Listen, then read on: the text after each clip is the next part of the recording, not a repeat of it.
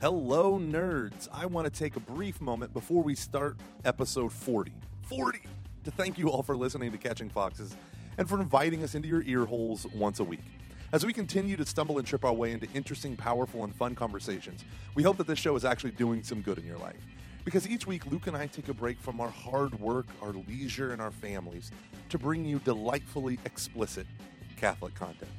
Catching Foxes tries to take a unique approach to the collision of faith and culture. The show is meant to be, above all things, honest. Or, as hipster, beer, craft, artisanal, sustainable Luke would call it, authentic.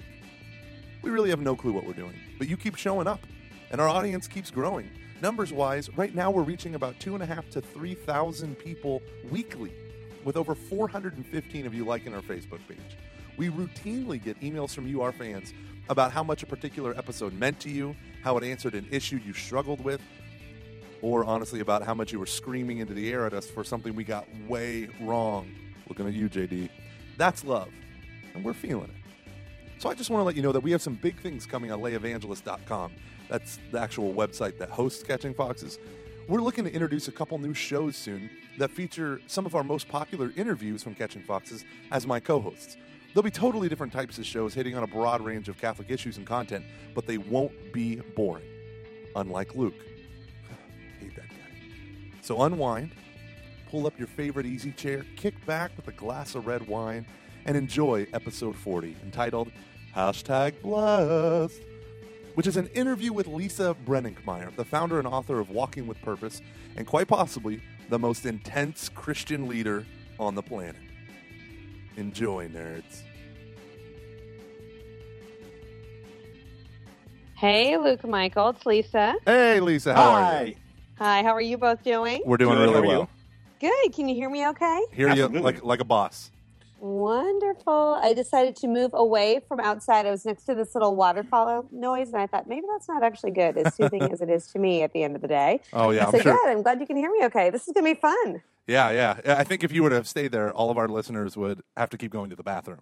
So That's it's right. a good Or would move. have kind of fallen asleep, would have just been like lulled into a state of, Yeah. A state of more euphoria. relaxation than we want. Yeah. I have a feeling that happens a lot during our podcast, actually.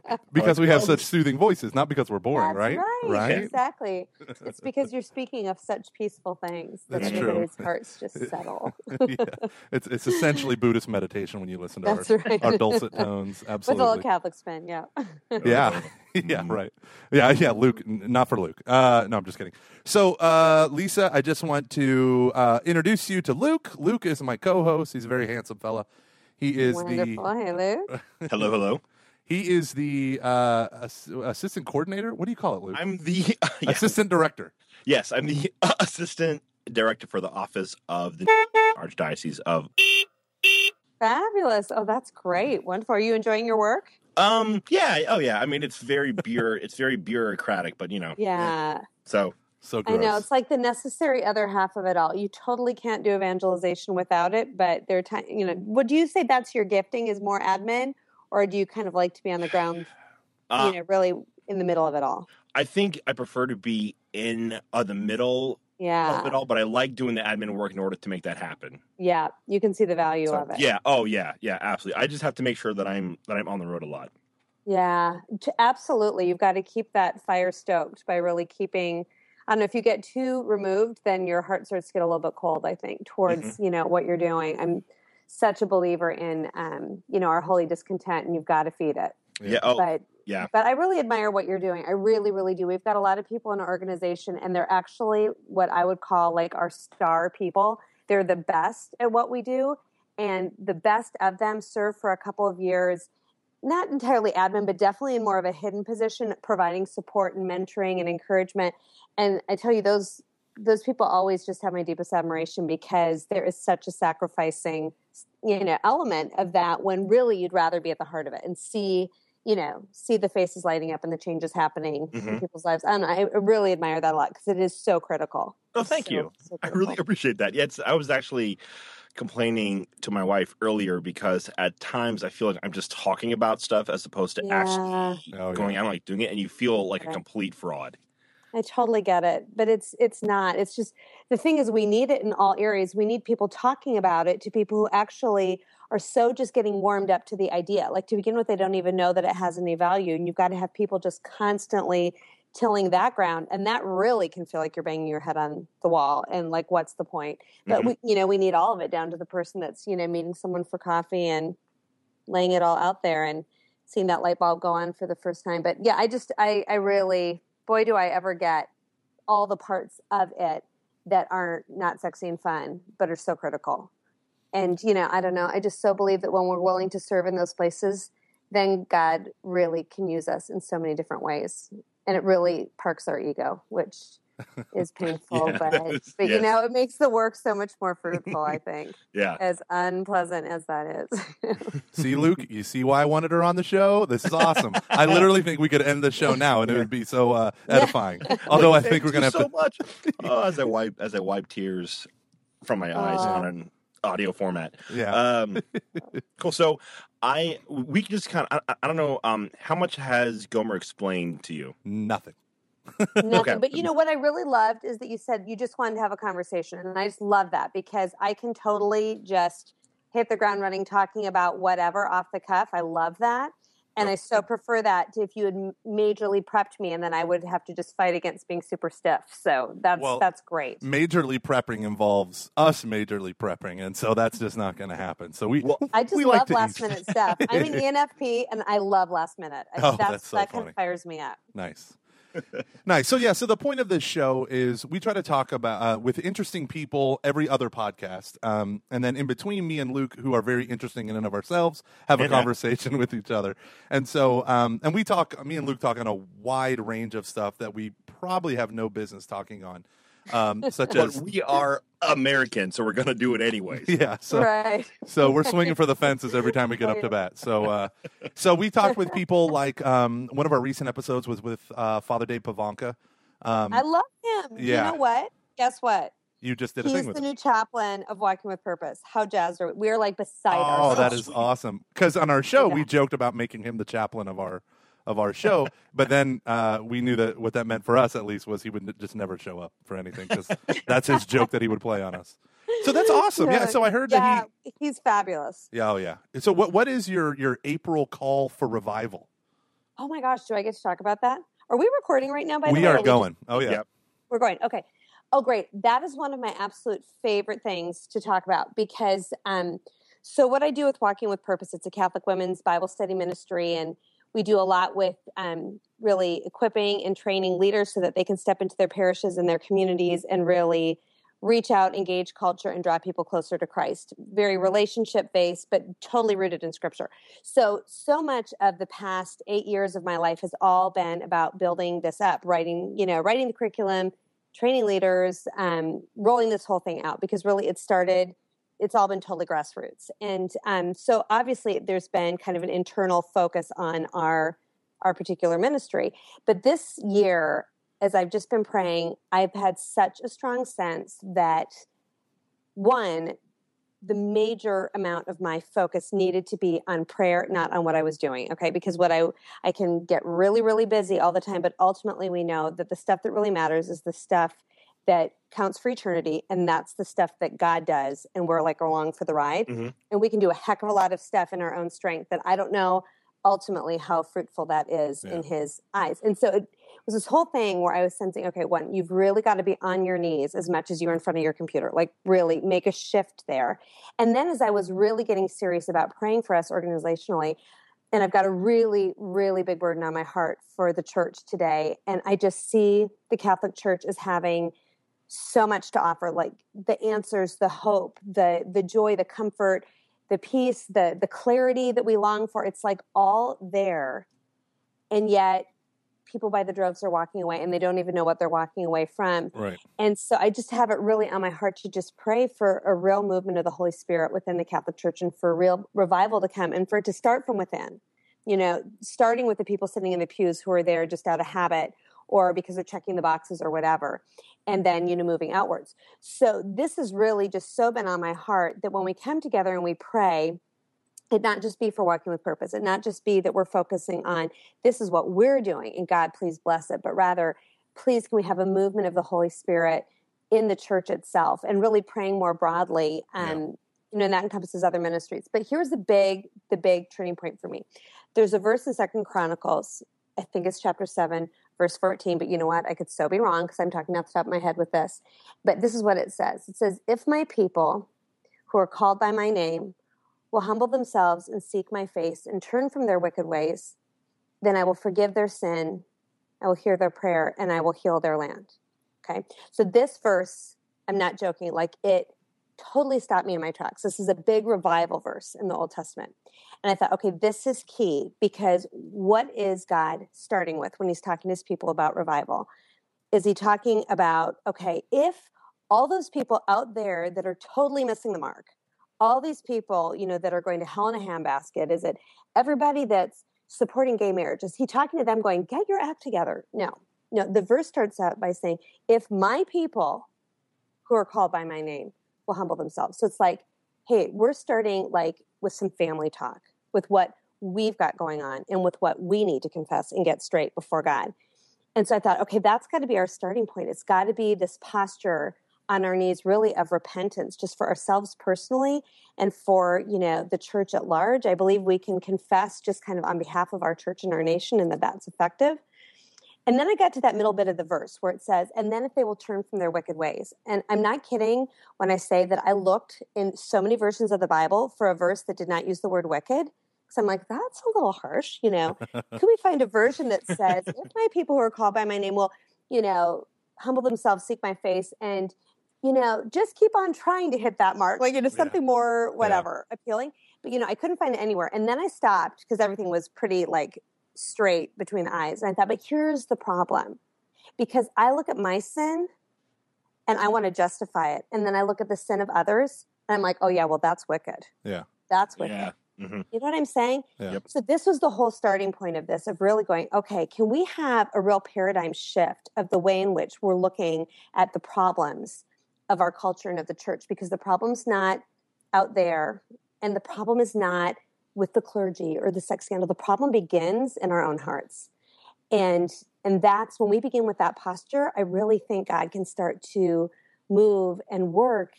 And what people see then is authenticity, right? Yeah. It's vulnerability. And don't you think that's what people want and are after? So right along with what you're saying, this is kind of creepy, getting a little chills here, but this very notion of like revival and all this has kind of been on my heart, but I'm just I'm the coordinator of evangelization at my parish, and it's a big parish. But so I asked my pastor if I could help write a sermon series for our church, and he's like, "Oh yeah, in April or in September, that'd be great." And I was like, "Well, what if we did it in April, like in a couple weeks?" He said, well, "Okay." What did he say? Well, he's for it. It's just getting all of the clergy on board. So I wrote the topic is called Public Faith. And I used Redeemer Presbyterian Church, which I love a lot. Reverend Keller. Timothy, he has this wonderful thing called Public Faith. And so I used a lot of his ideas of this notion of we need to be public with our faith. We can't have a private faith because a private faith is soon a dead faith, not just irrelevant, but it's dead within us. And so, long story short, the big point is there's 4 homilies that I wrote that talk about faith as crucial, which means it changes my life, my heart. And then it's vital, which means it changes all those relationships that are important in my life. It's outward, meaning it's meant to be a call of justice and peace and generosity in the city. And then it's the last one on Pentecost is it's a manifest faith, meaning it uses the gifts as manifestations of the Spirit. And so the cool thing was I was looking at some Father Dave Pivonka stuff, and I get his emails. And he talked about the Vigil Project, and the Vigil Project. I'm not 100% up on it, but I know they're doing a bunch of stuff where they're praying for an outpouring of the Holy Spirit on the Vigil of Pentecost. And so I went up to my deacon, who's super charismatic, and I was like, "Hey, what if we just called a bunch of people, and on the Vigil of Pentecost after the Saturday night Mass, we just got every intercessor, every person that's ever been through Faith in the Fire, every person, and all we did was just beg God for an outpouring of the Spirit." And the whole point is on Pentecost Sunday to say, like, this is when the church went public. when the fire Yeah. fell down on the apostles. So we need to call out call out to God in prayer and just beg him for this. So I don't know if their clergy's going to do it. I don't know how involved they are, but me and the youth minister, Jonathan Cardinal, we are like all in, and we're creating like resources and websites, and we're trying to answer people's like questions and doubts about faith so that we can clear the way for a Pentecost like moment. And it's just like what you're saying. It starts with the individual converting, and it radiates outward to their relationships rather than hiding it from those relationships. And so that's the so momentum that I want. Yeah. I love that. I think that is so fabulous. And I just think that whole collaborative effort, we all can sit in our own, houses and pray. But there is something so exciting when you know that you're not alone and that other people are just as passionate about this as you are. And something, can I share with you kind of a cool way that we did that on the call? Because it really worked. And I don't know, you might want to use this idea for something, because I was sitting there thinking, okay, we can all get on this call and then I can just pray for 45 minutes. And how boring is that? Where people just, listen to me. And I thought, okay, so what do we have in the Catholic Church that's so rich and beautiful that we can pray together? That'd be the rosary. And so I wrote rosary meditations that, went with the rosary of that day, but really skewed the intentions towards revival. And so before each Hail Mary, we had something specific that we were either confessing or asking the Holy Spirit to do, or it might be, there was a whole section where we were praying really for a breaking of bondage in a lot of different areas. And, but anyway, breaking the rosary down and inserting a lot of specific intercessions, was something where I could share the intercession, and that was then what pointed us to revival. But everybody could pray the Hail Marys, Our Fathers, the Glory Be. So everybody felt like they were participating, and people really loved it. There's been a lot of good feedback. So I don't know, maybe that sounds kind of weird, but it really did work on the call really well. Yeah, no, that sounds really cool. Awesome. So sorry, Luke, you go. Well, no, could you explain a little bit about what the call is? Sure.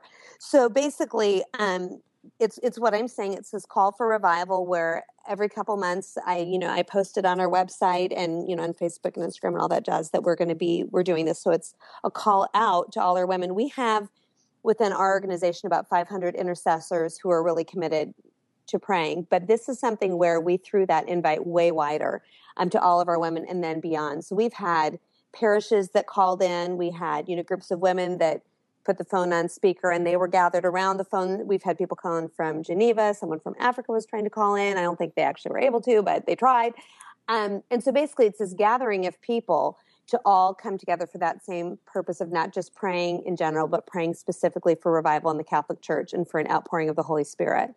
And that's what we did. They called in, I welcomed them all. I did it with Father Dave Pavanka, where he did, he led the prayers. I did the intercessions, and then someone on our staff was doing the responses. And so that was kind of it. And we do it every couple of months, and it's been good. Time will tell, right, what the Holy Spirit does with it. But everybody involved has really been excited.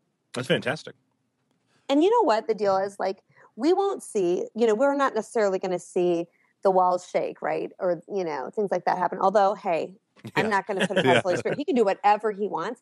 But the real work of the Spirit is so often so quiet. It's not something we can measure. We don't even know the result. Mm-hmm. And that's to me the exciting part of this kind of prayer, because ego's removed. It's not like we're saying, God, make this event successful for us so we don't look like complete morons when we step out, or, help me to hit this deadline. Or it's just a more general prayer out there that the Holy Spirit will know where that movement is needed. Yeah. So how did you start Walking with Purpose? What is the fundamental purpose? I love walking. Like, people asking, like, what's Walking with Purpose? Because I'm trying to get it started at my church, and I'm like, well, it's like That Man Is You, but 1,000 times better, right? Because we've had a That Man Is You thing going on, and I met you. I don't know if you remember, but of course I remember. We had an awesome conversation. It was kind of a highlight of my weekend there. Yeah, it really was. Good talk. So you spoke at the first ever Amazing Parish Conference. Mm-hmm. And I was blown away. I thought you were the best speaker, hands down. Sweet. Thank you. And I thought it was amazing, and I loved it. And so afterwards, we got to chit chat, and I remember you talking about how much you put an emphasis on leadership training with the women who attend Walking with Purpose and at the parish level. And I started thinking about That Man Is You, because I love That Man Is You. It was started here in Houston. Our church has been doing it. The men in our church are in the videos from like day one and all this stuff. And it's kind of like a lot of these parish programs that start big, start strong at the beginning of every year, and then kind of fizzle. You lose about half the group by the end. But they're good guys. They're all really committed, rock solid people. But your group tends to kind of like flip that on its head. You start smaller and then you end bigger. Yeah, it's okay. I don't know. Just like introduce us to your Walking with Purpose and all that. Yeah, definitely. No problem. Yeah, the reason why that happens is because what's going on is women are not just coming together for a Bible study program. It's not, just formation where they're coming because they want to learn more about their faith, although that is certainly happening. What is going on is women are coming together and are connecting in a really meaningful, authentic way. And relationships are starting to develop, which then people open up, they really drop the masks at the door. And this is why their leadership training is so critical, because we want the right women at the helm. And then we want everybody involved to be trained to really know, how do I create a setting, whether it's in my parish or at the coffee shop or at my school or in my neighborhood or at work or wherever, where people who come are instantly set at ease and know that they can come here with their doubts, they can come with their struggles, they can come with their questions, with their hopes, with their dreams, like whatever. You just come and you are real, and you start to wrestle through, key questions of our faith. And as I'm writing, I really love Scripture. I love the Bible, always have. And so there's a lot of stuff I can find in Scripture study that I'm like, oh my goodness, this is so fascinating. But if I can't answer the question, so what? So what? How does that apply to my day-to-day life? It does not make it into Walking with Purpose material, because I believe that our faith is something that has got to be translated into just daily transformation. And so that's what we're after. That's what all the questions and all the discussion is meant to kind of flesh out. And so when you start getting into the meaty questions of what works in life and what does not work in life, and when you start coming together in a regular way with women you're learning really to trust, and then just life happens, right? Stuff train wrecks your heart or whatever, and you come, and then you realize these women totally have my back. Like, they are actually not gossiping about me. We're not comparing ourselves to others, which is such a trap that women fall into. This is a place where not only can I be real, but they're here to catch me, like when life starts to get a little out of control. And I think that's what causes women to keep coming. I've had more women talk to me over and over and over again saying that it's a lifeline. Women who, at the beginning, people will say, there is no way we're going to get women in our parish to commit to a 22-week course. And I'm like, well, then don't call it that. Just get them to come to the first one. Let them taste it. And trust me, they'll want to come back for more, because they won't have tasted anything like this. And 9 times out of 10, they're saying, what? We're breaking for the summer? Like what? What am I going to do? These are my people. And what am I going to do when I can't see them? And so that leadership training is really important, because I think some women just instinctively know how to love another woman to Christ. And then others need to be trained a little bit. And their heart is there. Their heart is really wanting to do that. But I think a lot of us don't know how we come across, right? I mean, Can't you just see all the well-intentioned, awesome Catholics who are out there, and sometimes stuff comes out of their mouth and you're like, don't say that, or don't say it like that. You just lost We the went to crowd. Steubenville, so we totally understand. You know what I'm saying? Yeah. And so anyway, I really think a lot of that, because women, so many of us are so open. We want to get that right. We see how many people are leaving. We want to draw them back because we know all that, that they're walking away from. And with that openness and with our training, people can really change in the way that they communicate about their faith to one another. And so the leadership development is, there are a couple of components to it. One is an online training program that we've done where you can be trained at your own pace from anywhere in the world. And that's not just the nuts and bolts of how to lead a small group, although that is a part of it, but a heck of a lot of it is about how do I engage culture? How do I create this safe environment? Then we provide women with a boatload of really attractive tools, because I think beauty breaks down barriers. A lot of people, we put a lot of emphasis on creating a beautiful environment, and people will say, why? It's so superficial. I don't believe it is. I think beauty speaks to the heart. And when we take the time to create a beautiful environment, especially in a kind of ugly church basement. Women Yeah, no really kidding. feel like, oh my gosh, you cared enough about me to do this. And we give you tools in terms of how to do that. We just have a lot of stuff online, printouts, whatnot, that are just pretty. They're just attractive. So the tools are another component. But the third part, which I think is maybe the most important, is the mentoring that we offer. Because how many of us in leadership feel so dang alone?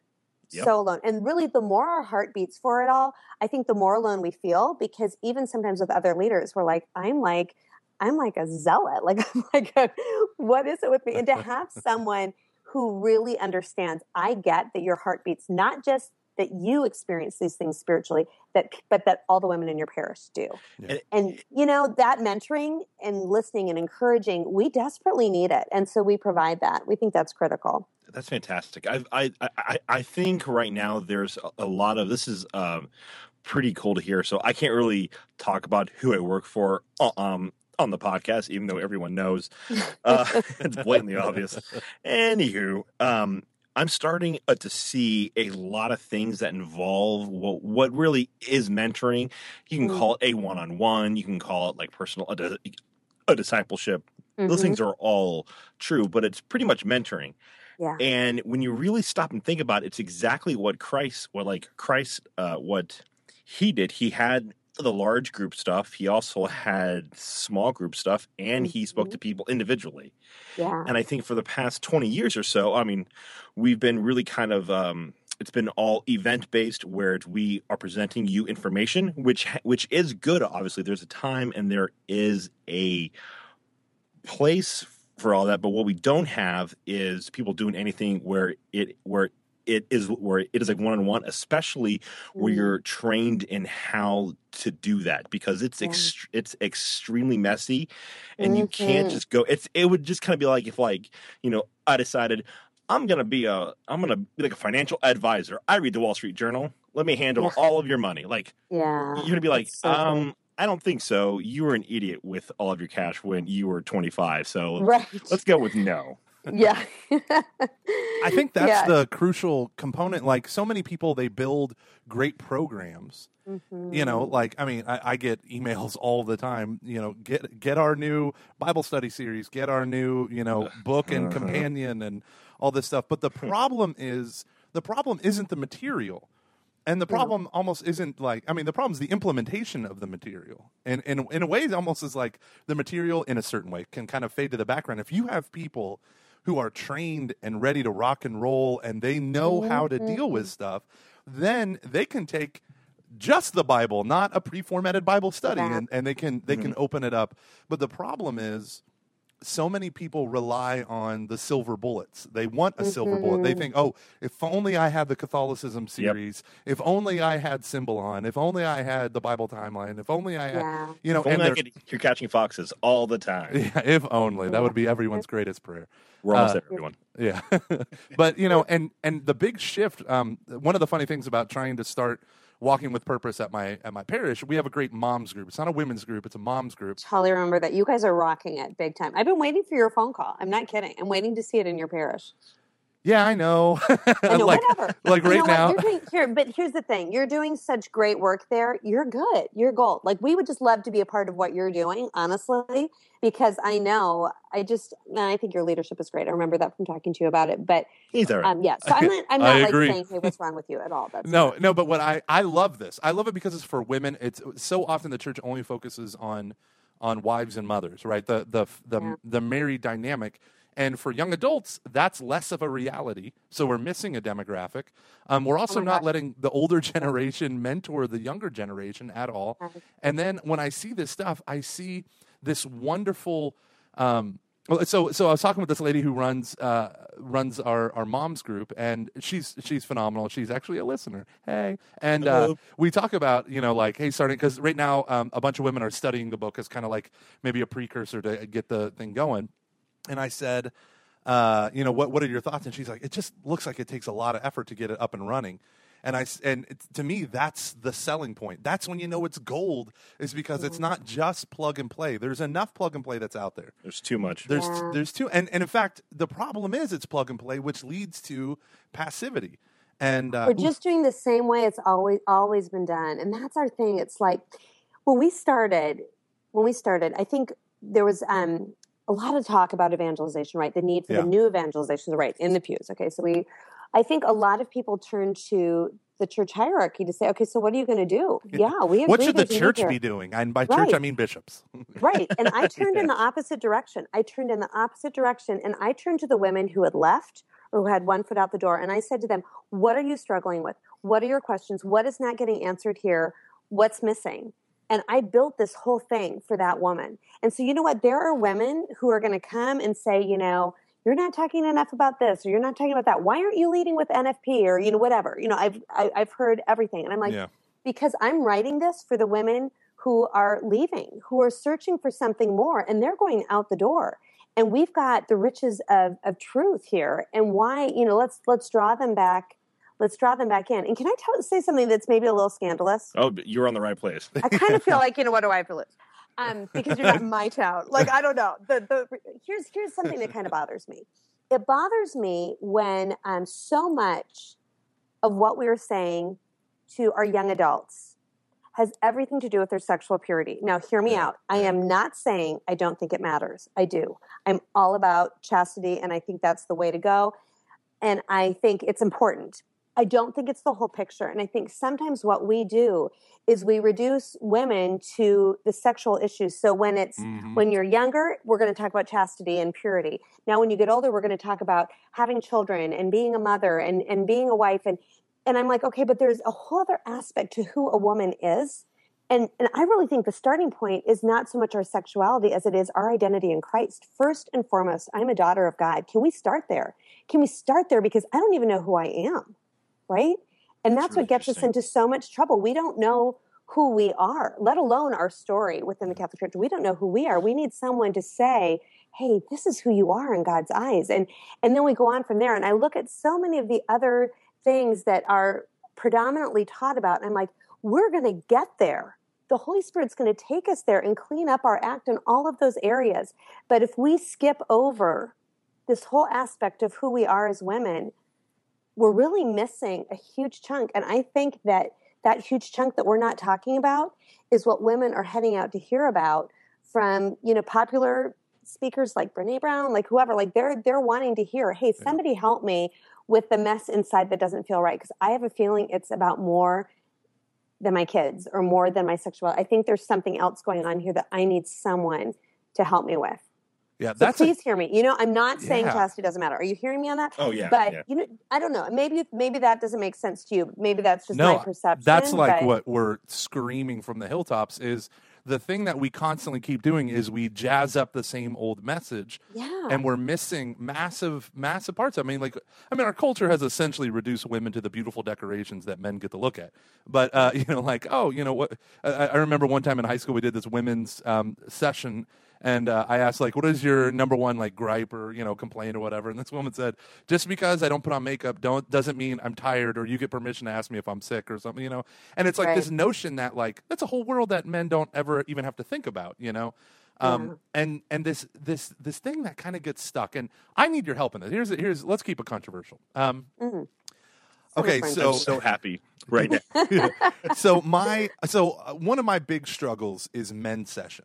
Right. So I get asked to do men's sessions all the time. And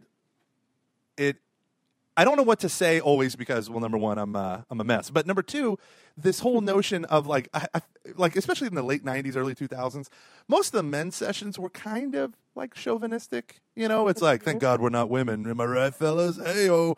And all the stuff that they were like really identifying about what it means to be, right, you're called to be a leader and you're called to be an achiever. And I'm like, are women not allowed to do that? You know, and it was really frustrating. You know, there were elements of it that just bothered me. And you're looking at what do we say to women? And we say, they go to the identity thing. You're a daughter of the king and things like that. But it's kept kind of at a princess level, or then it goes into this notion of what you were saying. It remains at the level of chastity. It's tied to the reproductive system, right? Yeah. Chastity, childbearing, all that stuff. Especially with high school kids, because I think they just assume they're all horn dogs. There's so much more to them than that. Yeah. You can talk about way the heck more. They're so ready. I don't know. I have high school kids. I think they're so capable of wrestling with really big stuff. Yeah, the number one complaint that kids get whenever they go to a men's session, I'll hear them all the time. The guys will come up to me and they'll be like, "Thank God you didn't just talk about pornography." Because that's all. I was just waiting for you to say something like that. Yeah. Well, so my running joke with men's sessions is whenever I give a men's talk, I always say this. I said there's 3 types of men's sessions that I've experienced in my life. One is the ooh rah, oh yeah, let's go chop down a tree. Thank God we're not women talk. The second one is that came in like the mid 2000s was the sensitive guy. It's okay to hug a brother talk. And then that was third, me. Yeah, that was Luke. That was Luke's era. Blue like jazz.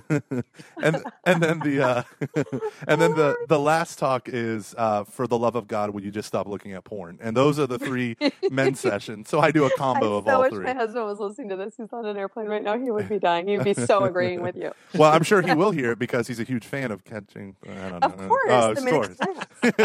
Who isn't? He hangs on my every word. What can I say? He's gonna be like, oh, I missed it. Yeah, I think, but the leadership, I think, is such a key component when we talk to women. We often. So here's another issue. Okay, talking about modesty is such a difficult thing because like with this, a lot of critiques. It's like it's still about people caring about women's bodies, right? Like it's still focused on that, and we men wear pants, or whatever, and it's like women. Here's 500 things that you have to do in order to be modest. Don't you dare wear yoga pants, girl. Yeah. So I don't know. I don't even know how to deal with that anymore. Here's how I deal with it. I don't deal with it by saying don't talk about that so much. I deal with it by talking about the other.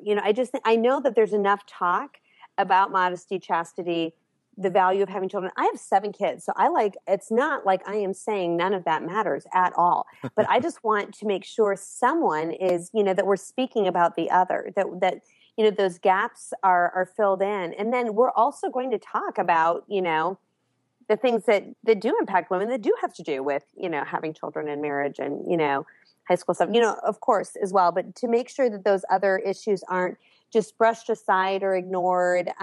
Because really, I think, I was just today writing a blog post and starting off with that quote by St. Irenaeus, "The glory of God is man fully alive," which I think that's the starting point, really, that God has allowed his glory to be linked to us coming fully alive. And that's like true happiness. And that's such a different picture of God than so many of us have. I think so many of us think, no, he's really holding out on us. And this is the way I'm supposed to behave because I know I should. And that's, that's what church teaching says, or that's whatever. But really, the good life, which I better not dally in, is over here. And just this whole idea that no, he is totally so for you. And the more you dive in and become fully who he created you to be. So that has everything to do with your calling, your giftings, discovering what really gets you up off the couch, saying something has got to be done about that. That fire in your belly, that holy discontent. When we start to recognize what calling God's placed in us, we really do become fully alive. I believe that so much. I see it all the time. And I think that's such an exciting starting point, whether you're a teenager or, 30-year-old woman or a 40-year-old woman or an 80-year-old woman, there is always a call that God has for you in that moment. And it's connected to your giftings that he's given you. And when all that comes together, it's truly a rush. It is a rush unlike anything, where you are used by God and you just sit there going, whoa, this is not me. Like some of this is me. I'm here adding my little bit in, but he's coming behind me in the form of the Holy Spirit and like, whoa, this whole thing is going. And that rush, I think, is man fully alive. I really do. And when we talk about that and women start to think, men, whomever starts to think, hey, I want that. Yeah. Then they'll come back. They'll come back to hear more about how can I get that? How can I live that way? What we've talked about this with Father Dave Pivonka and a couple other people. Are you running into women who struggle with in their Catholic faith with the notion of a personal relationship with Jesus Christ? That sounds like foreign to them, or do you just kind of let the lion out of the cage and that they just know that that's what they want?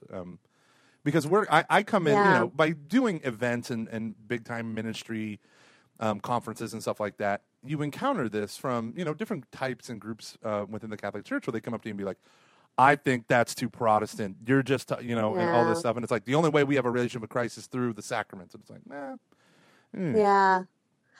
Yeah, no, absolutely. I mean, we just had a Bible study session this morning. We were kind of getting into all that. And so, yeah, definitely. And whenever I have a sense that, the vocabulary that I've chosen to use in that moment is definitely, not hitting the mark, I just try to, off-road it a little bit. Pick words that are not, it's not Christianese. It's not Christian sound bites. And honestly, I think a personal relationship with Christ can be that for a lot of people. And I remember early days when I was first married and I was just starting to do some speaking. And I made the mistake in my mind of giving my talk to my husband and asking him to critique me. I did that once, and then I didn't let him hear me speak for 15 years. I'm not kidding. But what he said to me beyond, why are you doing that funky thing where you keep turning your head to the side kind of when you're talking? Don't do that. That's weird. But was really saying, you keep using these phrases and you know what you're talking about, but I don't know what you're talking about. It's like this whole other vocabulary that I've got to be on the in crowd to know what that was. He said, if you can't tell me whatever that is in just normal words, then don't say it, because then you don't know enough about it to just be able to break it down and talk about it. And that for me was really a pivotal moment of thinking, okay, that's always my challenge. And I love it when people challenge me and say, I don't get what that means. And it's this super, familiar phrase to me that I'm like, really? Because then that's the challenge to go, okay, well, how much do you really believe that? And can you break that down and just speak about it from your heart? And when we do that, I think most people settle a little bit. And one thing people can never argue with is your own personal experience. But if you describe your personal experience in such a way that it sounds scripted, it sounds like, well, you might have gotten that from a book, then people are going to tune out. But when you're just so speaking from your heart about who Christ has been to you, like how he's reached into your dark places, your hard places, your mess, whatever it is, and what a difference he has made. And when you go, and hey, there is no way I can account for my life and the way it's turned out if there isn't a God who cared personally about me and was encountering me in a really one-on-one way. That, I don't, when you speak, I think in that way, people get a little bit more curious and less defensive. Isn't it interesting how I think the more we grow in our faith, the more we find out who we are, and the more you enjoy being you, which I think also comes with age.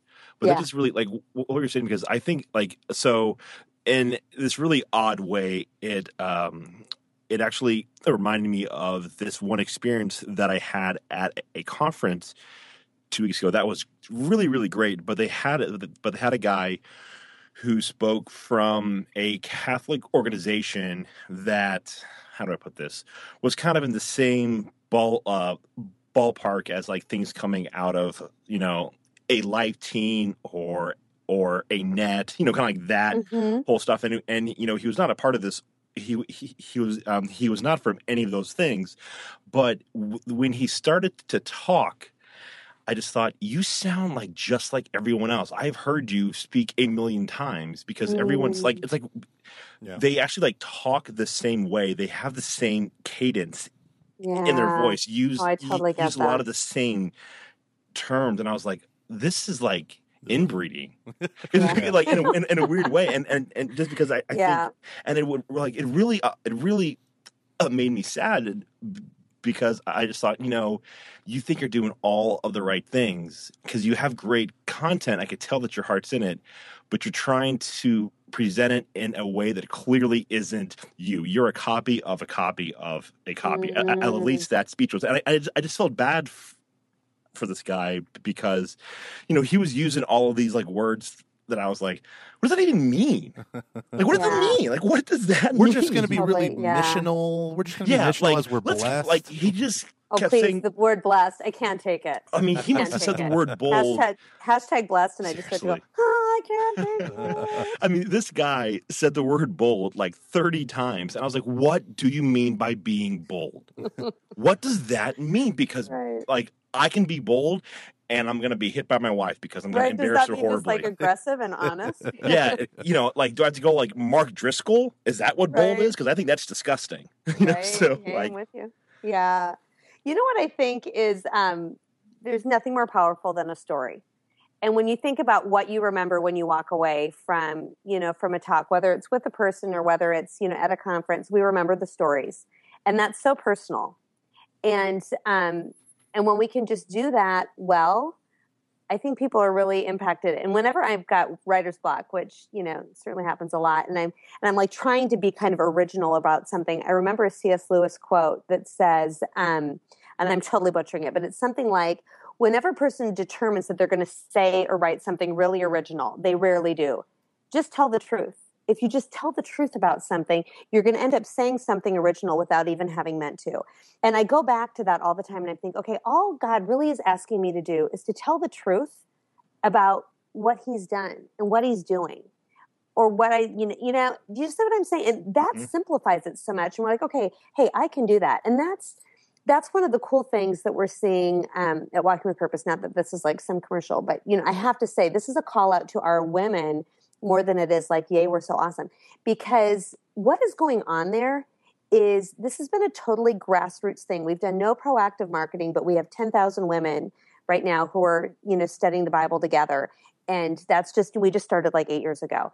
And it's just sisters calling another sister, a friend calling a friend saying, hey, this is making a difference in my life. I think you should check this out. And what is happening is women are evangelizing who like 2 seconds ago would not even know what we were talking about. They don't even know what that word means still to this day.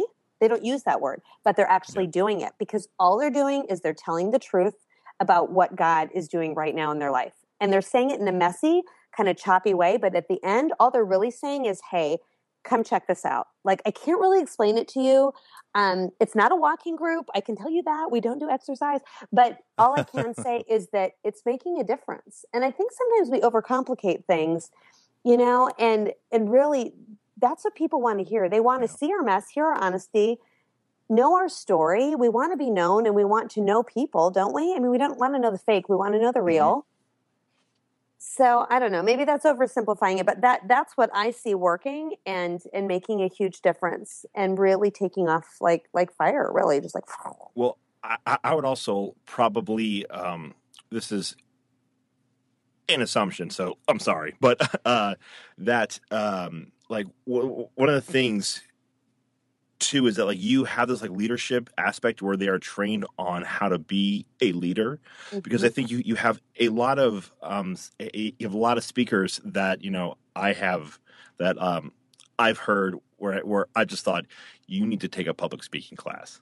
Like I need to take one. Like I mean it's we all could, yeah. Like it's like just kind of that whole aspect of like you have to be real, you have to be honest, and don't be scared to be profoundly who you are. And it's okay if that is broken, but at the same time, understand that just because you have like a passion for this stuff, like okay, so for example, I will have people come up to me who go, I would like really want to do a podcast. Tell me how to do it. And my response is, well, listen to about 8 podcasts a week for about 5 years, which is like I did. Right. And then understand that I won't be good till about 100 episodes in. Yeah. Because you just it's that's not how the Holy Spirit works. He just won't, he'll give you these supernatural gifts, but I don't think that we'll get, I can't, God won't turn me into a lawyer.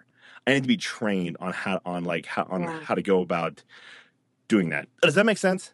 It totally makes sense. Okay. And I think it's a combination of all those things working together. It's, I think that when we're given a certain gift, a certain bent, where, I think I've got kind of a thing for leadership, or I think I've got kind of some abilities for admin, or I really sorry, I bumped out there for a minute. Oh, no, who don't know Christ, whatever. That's the gift of evangelization, whatever it is. I think then we have a responsibility to learn all we can about it, right? Stay humble, realizing it's God doing the work through us, but be a student of whatever your gifting is. I think that's really something that we we kind of skip sometimes. We realize, okay, I think God's made me kind of good at this. And so now I'm just going to do the best I can, when he's saying, no, I have. And so keep learning all the time. Stay humble. Keep observing other people. Keep, pulling in whatever you can. And then it's just time and experience, but it's also knowing that some of our biggest disasters are where he's going to be the most glorified. Yeah. And that our honesty in the midst of all of that is so disarming. Mm-hmm. It's so disarming, don't you think, to the millennials? I think there's so much that they've seen, in this generation where, we're all very capable of putting best foot forward, right?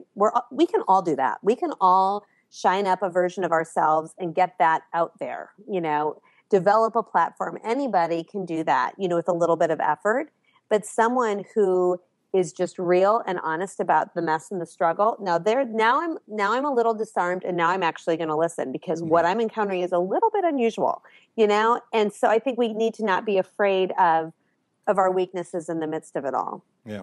There's a great line. A friend of mine said to his brother, you'll go far in life if you realize the simple truth that hurting people hurt others. And, so like give people a little elbow room and just realize that they're hurting, and that's why they hurt others.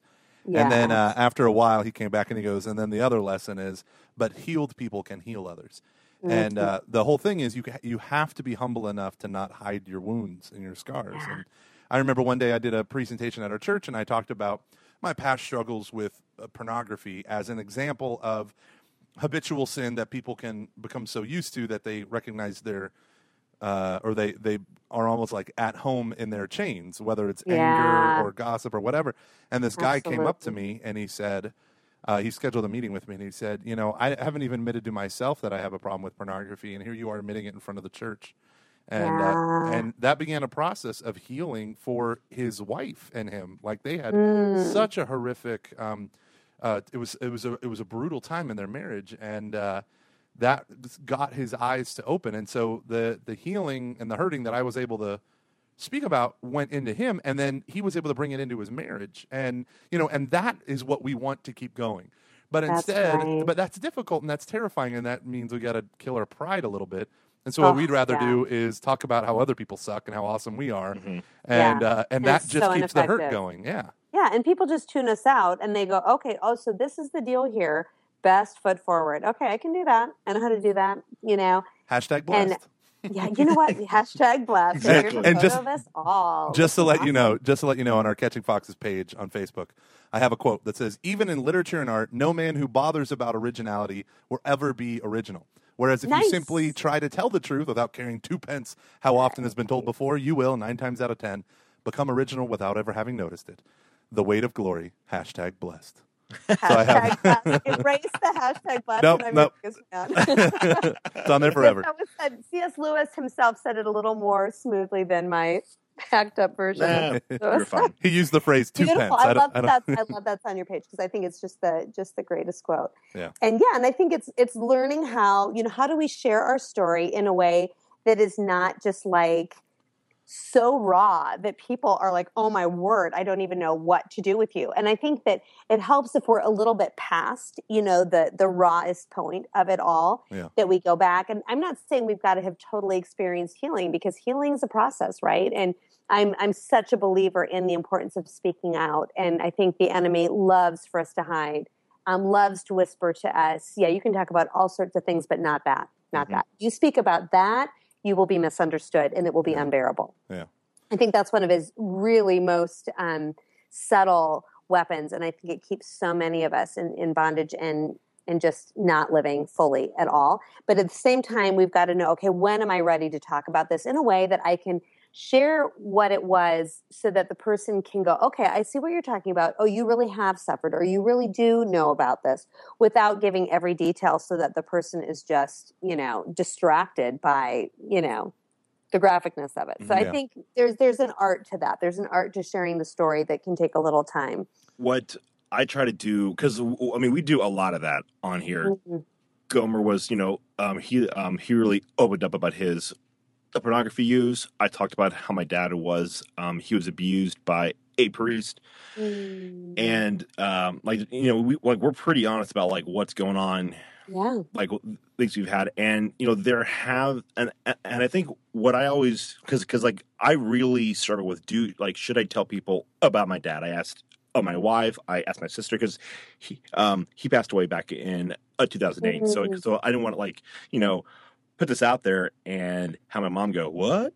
I But know, I so got it. Yeah. one of the things when I asked her about it, she said, absolutely, like people have to hear about that. And I think that is a really good, if you're honestly able to say people have to hear about this, and you're at peace with that, then I think that's like a barometer to kind of see if like it's now time to share this. And I think also, as you share it, do you think that person is totally distracted with worry over how are you doing? Are you okay? If you can share it in such a way that they know, okay, you're okay, so I can receive this and apply it to my own life. I'm not so worried about you. You know what I'm saying? Like sometimes we can share so raw that everybody wants to run up with the Kleenex and go, let me pray for you, and you're like, no, I'm saying this for your benefit. And they're like, I don't think so. Well, and, and I think that's also the difference between, because like I think one of the things that so we're all like leaders in the church right now, and I don't mean like, hey, look at us, we're great. I just mean like we're all out like doing stuff. We have to have a place where we're able to talk about what's going on right now, where we do have people who can pray with all of us in the moment. You can't do that when you're on a stage speaking to a whole bunch of people, or when you are mentoring another person. It's all about them, not about you in that particular moment. But there are times when I think we absolutely have to do that as well, and that can be hard. And I think that's part of the mess that Pope Francis talks about. Yeah, absolutely. And it's finding that person who, one, is totally trustworthy, but two, who is clued in at the part that the enemy plays in all of this. Because I think that's so important, that someone be able to speak into your life. Hold on now. You know what? That sounds to me like a lie. That doesn't sound at all like God's voice. That's not how God would see this. And I just had that recently. It's so interesting how it happens. I went and spoke at a conference, which of course my mindset is I'm going to, give out. And I ended up was so ministered to by someone on the prayer team who prayed for me just really deeply, really took me kind of by surprise, where we ended up going. And really that was wonderful. And, but she was really able to help me that way, to just help me to kind of not just see things entirely through my lens, which was a little cloudy, but to say, no, how would God see this? And no, I don't think that sounds to me like more the way the enemy seeks to trip you up with perfectionism, with whatever. And, so you want someone that you're sharing with to be able to speak from that perspective when that's possible. A little older, wiser, not everybody is equally qualified to hear our hearts, right? Not everybody is safe. Yeah, that's wonderful. Well, we're coming up on an hour, and I actually have a hard stop here. So I want to thank you so much for coming on. Awesome. Yeah, you could tell you're a leader's leader, because it was like you just went right for it. And that's awesome. So thank you so much for being here. We always give the last few minutes of the show to plug anything that you want to. Where can people find you? Where can they hear more about Walking with Purpose? Sure. Yeah. Okay, and I just have to say, I love you guys. How fun. This was such a fun night for me to just chat with you. I'm so glad we had this time together. And so if anybody wants to hear more about Walking with Purpose, we're online, walkingwithpurpose.com. You can check us out. We're also on Pinterest, Instagram, Facebook. But if you really want to get to know what the ministry is like, download some free lessons, see some videos, access our training. Our small group leader training is available to anyone, actually. I don't think people usually know that. What we do for the leaders in parishes who are overseeing bigger programs, that's a whole other set of difficulties, challenges. And so that is password protected, because when you move into that leadership training, that's when you're given the mentor, and we're really partnering with you in our leadership development. But our small group leader training is available to whoever wants it. And so you just have to go under our leadership development tab in the nav bar, and you can access all of that. The books are all available. The Bible study books are in the store, and anybody can buy those, do them at home. There are DVDs, and there's also online videos that you can just download and watch from your computer. Those web addresses are within the study guides of the books. So we're just here to serve you all. And really pray that if you're longing for something more, if you're wanting to connect with your girlfriends on a deeper way and go there, this is a great way to kickstart some really good, really juicy conversation. And if you're just on your own and you want to grow in your faith, but you want it to be in a way that really connects with your day-to-day life, I would encourage you to check out those Bible studies, because just, 10 minutes each day in the morning can really make a difference, give you a whole different perspective. That's true. Awesome. That's so true. So, Lisa, before you go, should we name this episode #Blessed? Is that? Oh, please. Is that what we must. We must.